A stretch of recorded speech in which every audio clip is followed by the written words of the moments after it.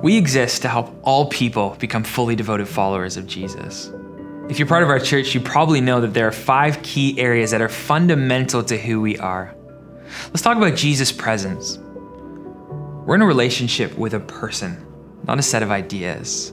We pursue intimacy with Jesus because we believe that true life transformation happens through an abiding relationship with Him. We believe the only hope for true, lasting gospel fruit is through the power of the Holy Spirit, and so we strive to posture our hearts to be led by Him. I love this verse from Exodus chapter 33, where the people of Israel are getting ready to leave camp, and Moses says in a prayer to God, "If you don't personally go with us, don't make us leave this place." That's our prayer. We want to go where He leads. We want to move where He moves. We want to walk in step with the Spirit. So here's our dream. It's our prayer that each time we gather, people would experience the tangible presence of Jesus in our worship services and in our community groups. And that means that we're going to intentionally carve out space for prayer and ministry time in both large and small gatherings. We also long to see people of all ages who attend CA Church growing in an abiding relationship with Jesus in their everyday, ordinary lives. So towards that end, we're going to offer prayer classes and retreats. We're going to focus on spiritual practices in our preaching through the year, and we're going to equip our community group leaders to facilitate meaningful ministry times in homes. We'll also be writing and recording songs of worship, giving language to the things that God is doing in and through our church. We want to release a minimum of 1 album each year for the next 5 years. So Jesus' presence, it's what we live for, it's what we long for. Without His presence, it's all in vain. So as a church family, let's lean in to this together. Let's prioritize the presence of God in our lives. Well, hey church family, my name is Sam and I get to serve as one of the leaders here at Coquitlam Alliance. And again, I just want to say welcome to everyone joining us online today. This week, we're continuing a new series that we launched into last weekend, walking through our vision as a church. And over this last 10 months, our elders and our pastoral team have been praying through and really discerning what it is that the Lord might be inviting us into as we hopefully near the end of this pandemic and begin this next chapter of life and ministry as a family, as a church. And so last Sunday, Pastor Mark started off this series with a message on gospel multiplication. And if you missed it, I'd encourage you, go back and listen to it on YouTube or on our website. But he shared this important truth that we as a church don't exist for ourselves. We're committed to being disciples who make disciples, to reaching people who are nothing like us, who are far from Jesus. And it's gospel multiplication that's what compelled us this weekend to plant a brand new campus of our church in Port Moody, because there are thousands and thousands of people in Port Moody who are feeling hopeless and lonely, who are far from God, and who are desperately in need of hearing and experiencing the good news of the gospel. That's also why we do our food pantry initiatives, why we give so much time and resource to advancing the work of Jesus overseas, gospel multiplication. That's why we're planting churches and campuses, community groups, raising up leaders, because we want to make Jesus known in Coquitlam, in Port Coquitlam, and in Port Moody, and in the rest of the world. Today we're going to be looking at Jesus' presence. But as we start, I just want to ask this simple question. What is the presence of God? We've said that pursuing Jesus' presence is part of our vision for the future, what we sense that God is inviting us into, to be a people marked by His presence. And we included this conviction in those beautiful little vision booklets that we passed out last weekend at our physical services, articulating that apart from an abiding relationship with Jesus, we have little hope for any lasting gospel fruit in our lives. But what does it mean to experience the presence of God? What is it that we're actually pursuing? Is it a tingly feeling that I get on the back of my neck during the chorus of my favorite worship song? Is it that experience I had that one time at church camp when I was a teenager? Or maybe it's about miracles and the supernatural. Or maybe it's what people talk about when they say that they were reading scripture and something stuck out to them. Or maybe the presence of God is everything and everywhere, because God is omnipresent in all things at all times. But if the presence of God is everything, then isn't it also kind of nothing? What does it mean to be a people marked by the presence of God? Our teaching text today is from John chapter 15, and we're going to explore this beautiful section of scripture where Jesus gives us this vivid imagery of what it means to live into the reality of his presence. But while you're turning there to John chapter 15, I want to take a moment and I want to go back to the very beginning and trace this idea of the presence of God all throughout the Old Testament scriptures, starting with creation. So keep your finger in John chapter 15. I promise we'll get back there in a moment, but first, Genesis 1 and 2. God places humanity in the middle of this beautiful garden, and he's as physically present with them as they are with one another, walking in the garden, talking with Adam and Eve through the hours of the evening. This was God's design, to be with his creation. And God gives humanity one command. He says to be fruitful and multiply, fill the earth and subdue it.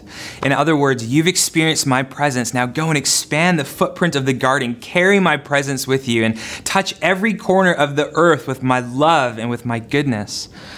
But not long after that, sin entered the world, and this wedge was driven between heaven and earth.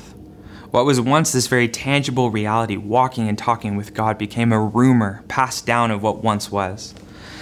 And this, in essence, is the grand narrative, the drama that runs all through Scripture. God is redeeming a people to himself. He's inviting them back into close proximity, into deep relationship, union with him. Philip Yancey, who's an American theologian, he described the whole story of Scripture with this simple phrase, God gets his family back. I love that. He longs for a deep, intimate relationship with his children, but they continue to run astray. And all throughout the Old Testament, you see God actively calling his creation back. Through Scripture, we see God is still actively involved with his people. He's leading them and rescuing them, but he speaks to them through priests and prophets as mediators. Their sin has kind of built walls of separation between them and God, making it impossible for a holy God to dwell with them. And there's all these sort of ceremonial cleansings that need to happen, even in order for a priest to enter the presence of God. But all along, the people had this hope of a future reality, of a Messiah that would come and that would make everything that was wrong with the world right. And this takes us to the coming of Jesus. In John chapter 1, we read that the Word became flesh and dwelt among us. God himself, he put on flesh. He moved into the neighborhood. The invisible God became visible again. His presence, once again, like it was in Eden, known fully to those who walked with him. And as Jesus walked on the earth, he invited people to come and to be with him and to learn from him and to be in his presence, to become his disciple. The rumor of a God who walked and talked with his people, present with them, became this reality again. And Jesus spent 3 years with his disciples, teaching, healing the sick, eating, going to dinner parties, in deep relationship with his people. And then skip ahead to John 14. As his time on earth begins to draw near its end, Jesus speaks of the Holy Spirit who will come, and he points out in John chapter 14, as well as in John chapter 16, that it's actually better that he would go, that the Holy Spirit would come, because through the Holy Spirit, Jesus' presence will be with them for all time, 24/7, and not only for the 12, but with every one of his disciples, of his followers through all of history. He says in verse 15 of chapter 14, "If you love me, you'll keep my commandments. And I will ask the Father, and he will give you another helper to be with you forever, even the Spirit of truth," which could also be translated the Holy Spirit, "whom the world cannot receive because it neither sees him nor knows him." Now skip ahead to verse 21. It says, and he who loves me will be loved by my Father, and I will love him and manifest myself to him. In other words, will make my presence known to him. And then in verse 22, Judas said to him, and this is not Judas Iscariot, it's a different Judas. He says, "Lord, how is it that you will manifest yourself to us and not to the world?" Jesus answered him, "If anyone loves me, he will keep my word, and my Father will love him, and he will come to him, and we will make our home with him." Okay, Jesus is saying, okay, in a short time, I'm going to be going away from you in a physical sense, but I will never leave you. And to those who love me, to those who are truly my followers, I won't only be with them as you have experienced over these last few years, but I will be in them through the Holy Spirit. I love this language. I will make my home with them, with my disciples. So according to Jesus, the way that we, his church, are with him today, the way that we experience Jesus' presence is through the Holy Spirit. And so I don't think it would be an overstatement to say that the first and maybe the primary goal of our discipleship to Jesus is learning to live in a constant state of awareness and connection to the Holy Spirit. Everything else flows out of that. And then in John chapter 15, and I told you we would get back to it, Jesus gives us this word picture for what it looks like to live into the reality of his presence. Let's read that together. John chapter 15, we're going to start in verse 1. Here's what it says. Jesus says, I am the vine, and my Father is the vine dresser. Every branch in me that does not bear fruit, he takes away. And every branch that does bear fruit, he prunes, that it may bear more fruit. Already you are clean because of the word that I've spoken to you. Abide in me, and I in you. As the branch cannot bear fruit by itself unless it abides in the vine, neither can you unless you abide in me. I am the vine, you are the branches. Whoever abides in me and I in him, he it is that bears much fruit, for apart from me you can do nothing. If anyone does not abide in me, he is thrown away like a branch and withers, and the branches are gathered, thrown into the fire, and burned. If you abide in me, and my word abides in you, ask whatever you wish, and it will be done for you. By this my Father is glorified, that you bear much fruit, and so prove to be my disciples. As the Father has loved me, so have I loved you. Abide in my love. If you keep my commandments, you will abide in my love, just as I have kept my Father's commandments and abide in his love. These things I have spoken to you, that my joy may be in you, and that your joy may be full. And there's so much there that we could do a whole sermon series on this passage. But I love how Jesus uses this analogy of the vineyard, of a vine and branches, to describe the relationship between him and his people.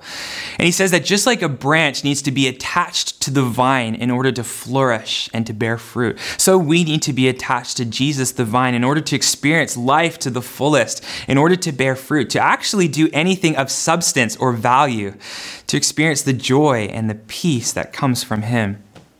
He says, I am the vine and you are the branches. Now, I'm not a gardener, or I'm not a good gardener anyways, but I do live in a condo in Port Moody that has lots of windows. And so plants grow like crazy in our home.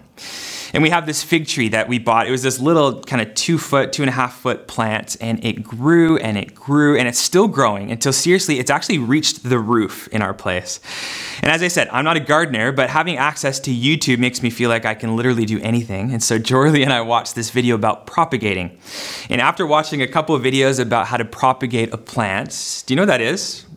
Propagating, essentially, you take a clipping of a plant, you snip a clipping, a branch off a plant, and you put it in water, and you plant it in water, or you plant it in soil, and it's supposed to grow its own roots and become its own plant. Now, this isn't a perfect parallel to what Jesus is saying, but being a YouTube certified propagator, I decided to give this a go. So I cut off a few sections of our massive fig plant, and I put them in water, and I tried to make roots grow by themselves, and for them to be sustained apart from this overgrown fig plant. And actually, for the first couple of weeks, my clippings did quite well. They didn't grow, but the leaves stayed green and luscious, and they sat in my pot of water, and I watched and I waited, hoping that some roots would start to grow like I saw happen on YouTube. But after a few weeks, the propagated plant that I was so proud of began to wither. These leaves that were growing like wildfire when they were attached to the fig plant slowly but surely began to die off. And although there was this illusion of health for a while they were in the water, the life couldn't be sustained apart from the fig plant. Now, this is where my analogy breaks down a bit, because in theory, propagating does work. I'm just a horrible gardener. And I'm probably going to get emails from people explaining the proper way to propagate a plant, and I'd appreciate that. I actually have propagated one of about 6 plants successfully. But the bottom line is, in order for the branches to grow new leaves, it needed the nutrients from the fig plant, the source of life for that branch. The reason that it was growing like wildfire, huge, green, luscious leaves, it was deriving all of its nutrients from the plant that it was attached to. And just like the branch on my fig plant has no chance of bearing fruit or leaves unless it's connected to the vine, to the fig plant, so it is with our Christian walk. The key to intimacy with God, to Jesus' presence, to bearing fruit, the key to a flourishing life, according to Jesus, is to remain in constant connection to the vine, or what Jesus describes as abide in me. What some of your Bibles might translate as remain in me. It comes up over and over again throughout this text. It's said 10 times in these few short verses. Look at even verse 4 and 5 alone. Verse 4 says, abide in me and I in you. As the branch cannot bear fruit by itself unless it abides in the vine, neither can you unless you abide in me. Verse 5, whoever abides in me and I in him, he is the one that bears much fruit. For apart from me, you can do nothing. Thanks for the vote of confidence, Jesus. One Bible commentator translates the phrase abide in me as come and make your home with me. I love that. What an invitation from Jesus. The God of the universe is inviting us to take up residence with him. I was thinking this week that making your home with Jesus would have felt so much more simplistic when Jesus was walking on the earth, wouldn't it? If he was physically in the room, you just make the habit of staying near him at all times, following him wherever he goes, set up camp when he sets up camp, travel to whatever city he's going to. But what does that look like now? It can feel kind of abstract. How do we make our home with him now in this day and age where we find ourselves? Well, as we do when we're seeking out answers to life's biggest questions, let's start by looking to the life of a 15th century Persian monk. Some of you may have heard of him before. He's not a celebrity, but he has had a tremendous impact on the Christian understanding of abiding in Jesus. He was a soldier. He encountered Jesus. He got saved. And then he committed his whole life to this one thing, what he called practicing the presence of God, or abiding. He was a dishwasher in a monastery. His day job wasn't anything fancy, but he wrote a number of letters, and there are these conversations that were had with him that were documented and recorded in this little book called The Practice of the Presence of God. It's actually more of a pamphlet even, it's short, and there's a PDF online that you could probably read in one sitting if you wanted to, and I encourage you to do that if you can. But there's this fantastic quote in one of his letters where he says this. He says, "The time of business does not for me differ from the time of prayer.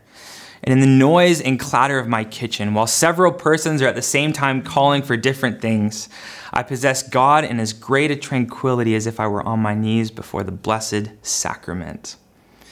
In other words, Brother Lawrence is saying that there's very little difference between a designated prayer time on his knees in the chapel and his day-to-day tasks scrubbing pots and pans in the kitchen with angry monks calling out for more soup.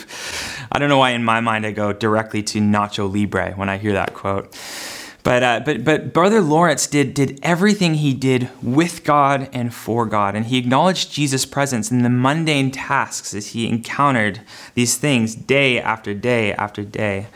In a sense, practicing the presence of God is learning to be in two places at once, eating your yogurt and granola in the morning and in the Father's presence, changing diaper after diaper of your newborn child and in the Father's presence, at the office or in your home office, checking emails or on Zoom calls, upper body dressed up, lower body dressed down, and in the Father's presence, learning to listen to his voice and to respond. And I love this word practice that he uses, because it signifies that this is something that takes time and effort and attention, not to bring God's presence to us. His presence is already all around us, but to live into the awareness of his presence, to experience the manifest presence that Jesus talked about in John 14, to actually know him, to actually commune with him and experience intimacy and friendship with him. David the psalmist had different language for practicing the presence of God. He wrote, "I have set the Lord continually before me. Because he's at my right hand, I will not be shaken. Therefore my heart is glad and my glory rejoices. My flesh also will dwell securely." In 1 Thessalonians, Paul the Apostle calls it praying without ceasing. Or right here in John chapter 15, Jesus says abiding in the vine or abiding in him. It's learning to live in a constant state of awareness and connection to the Holy Spirit. And as you do, you begin to experience the peace of God. And as Jesus says in this passage, the joy as we begin to become more and more alive in his presence. Okay, the way we experience the presence of Jesus is by abiding in him. And maybe it's just me, but why does that seem so hard to actually do? Well, there's lots of different things that can get in the way of our communion with God, but just to name a few that I think make it particularly difficult. And maybe this first one is obvious, but distraction. Our minds are so full with so many different things. And a big one right now is actually digital distraction with smartphones and laptops and tablets, giving us endless opportunities for entertainment consumption. And it's literally all at our fingertips. And whether it's email or Twitter or news clips or Netflix, our minds are always going.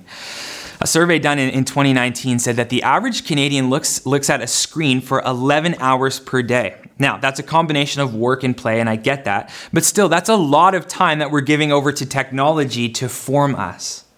Another study done in the US just last year said that the average American, and I imagine that Canadians are very similar, but the average American touches their phone 2,600 times per day. That's roughly once every 20 seconds, and whether that's checking a notification or scrolling or refreshing a feed or replying to a message. And that constant state of distraction serves as a kind of white noise that maybe numbs us from the stuff we don't want to think about, but it also robs us of the opportunity to live into the presence of Jesus. Because there's constantly something in our ears or on the screen or that we're looking at. I wonder how many times we miss Jesus or something that he might want to say to us or do through us, invite us into because we're so distracted. Alan Noble, an author and professor at Oklahoma Baptist University, he said, living a distracted lifestyle does more than waste our time. It forms our minds, often in ways that are harmful for any sort of deep, sustained thought that's critical for the Christian life. So what stops us from living into an abiding relationship with Jesus? Well, I think a big one is distraction. And then hand in hand with that is busyness and overload. Many of us have calendars that are so full with work commitments and activities and family responsibilities and sports, even church stuff, that we're just trying to make it through the day or the week, let alone carve out space for an abiding relationship with Jesus. Now, some of you are saying that used to be true of me until March of 2020 when suddenly there was nowhere to go and everything was canceled and all I had was time. And that's true. There was this kind of forced sabbatical for the whole world in a lot of ways. And some are still living into that reality. But for many of us, our natural instinct to do more and more and more is already beginning to kick back in. And if we're not already running as fast or faster than we were pre-pandemic, we'll be there soon. Another thing that robs us of living into an abiding relationship with Jesus in the Western church, I think, is that we've often reduced the Christian life down to the lowest possible entrance requirements to get into heaven. What does that mean? Well, if we think of our relationship with Jesus as simply a ticket into heaven, we prayed a prayer and now we're in, then why bother growing a relationship with Jesus? I prayed a prayer one time at the altar, so I'm good, I'm safe, I'm in. The problem with that understanding of the Christian life is well, first, it's never anywhere in the Bible. There's nowhere in Scripture that says you pray a magical prayer and then regardless of what your life looks like afterwards, you're automatically a disciple of Jesus. To follow Jesus is this daily decision to submit ourselves to the lordship of King Jesus, to live into this reality of the kingdom of God, to foster an abiding relationship with him. What we do see over and over again throughout Scripture is that what validates our lives as Christians is fruit. That if we're truly disciples of Jesus, that over time we'll begin to produce fruit. Paul talks about it in various sections of his different letters. And Jesus says it even in verse 5 of our text. He says, I am the vine, you are the branches. Whoever abides in me and I in him bears much fruit. What fruit is this passage talking about? The fruit of the Spirit. It's love, joy, peace, patience, kindness, gentleness, generosity, faithfulness, self-control. And how do we get this fruit? Is it by trying really hard to produce the fruit of the Spirit? By trying really hard to become more gentle or more self-controlled? Let me ask you this. How does a branch on an apple tree produce apples? Is it by trying really hard to make apples? No, by being connected to the apple tree. And Jesus says the same is true for us if we want to see true, lasting fruit in our lives. And I say true lasting fruit because we can get away with manufacturing fruit for a while. Think of it like this, like a Christmas tree with Christmas ornaments on it. You can hang fake fruit on branches of a tree with fishing line or with tape. And from a distance, you can probably get away with it, like it would be passable as real fruit that's coming from the tree. But close up, you can see that the fruit's not really genuine, that it's hanging by a thread, that it's just an ornament that's taped onto the branches. See, we can project a version of ourselves to others that looks like fruitfulness. We can curate our lives on social media and when we're in front of people, when we're at church. But the only way to bear real gospel fruit of eternal value is to abide in the vine. Fruitfulness is the natural byproduct of being connected to Jesus. Okay, let's get practical. How do we do it? How do we cultivate an abiding relationship with Jesus? Well, I'll be the first to say that it can be difficult. And at times in my journey with Jesus, I feel like I'm doing all the right things. I'm making space. I'm getting up early in the hours of the morning. I'm praying fervently, reading scripture. And sometimes it can still feel like God is silent.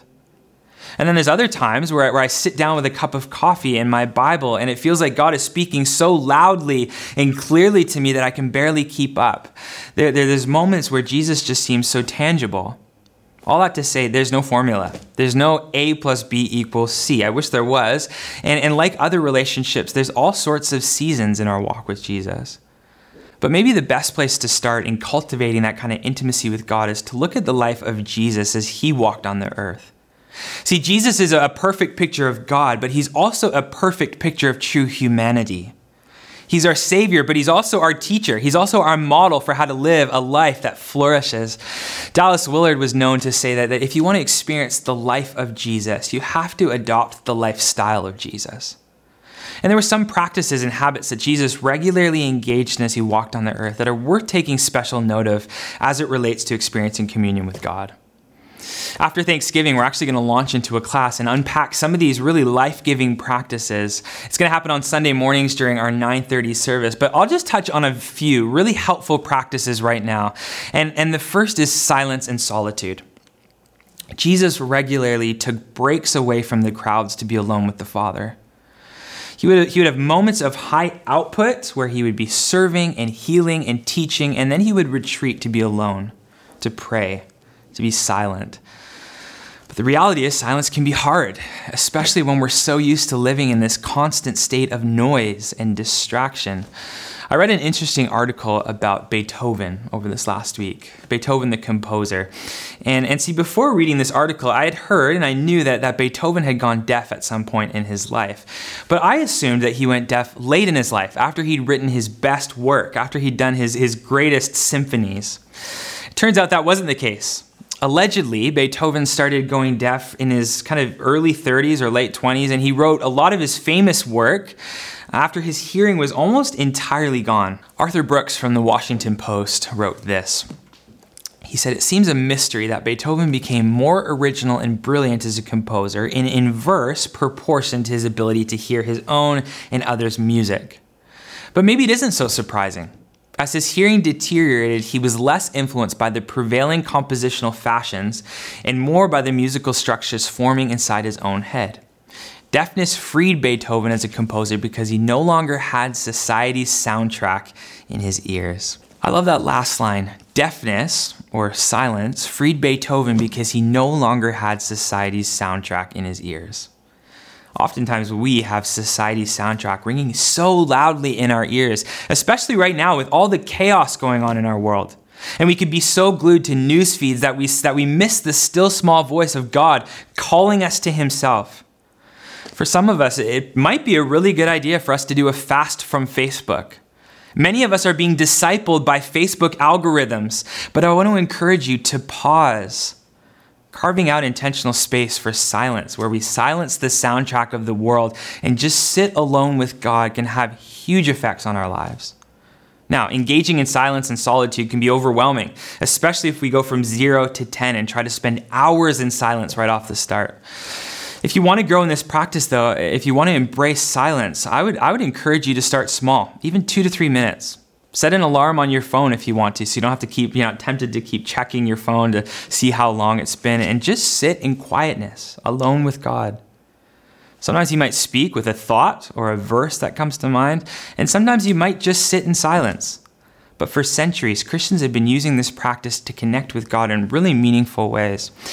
Another practice that's helpful in cultivating an abiding relationship with God is slowing down for loving union with him. Now, I'm really preaching to myself on this one. But as we look at the life of Jesus, we see that he was never in a rush. He accomplished more in his life than any other human being on the planet. And yet he was never in a hurry going from point A to point B. He was this non-anxious presence.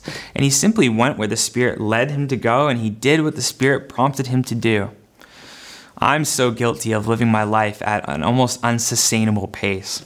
And sometimes I can become so busy doing things for God that I miss God in the process.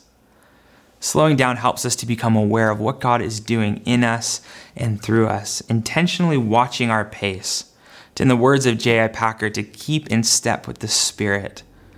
We don't want to go too fast. We don't want to go too slow. We want to hear his voice and respond. Another is memorizing scripture. And this sounds so basic, and it's not something we often talk about, except maybe in kids' church or Sunday school. But as difficult as it can be, the practice of memorizing scripture can have a disproportionate effect on our Christian life. Verse 7 of chapter 15 says, "If you abide in me and my word abides in you, ask whatever you wish, and it will be done for you."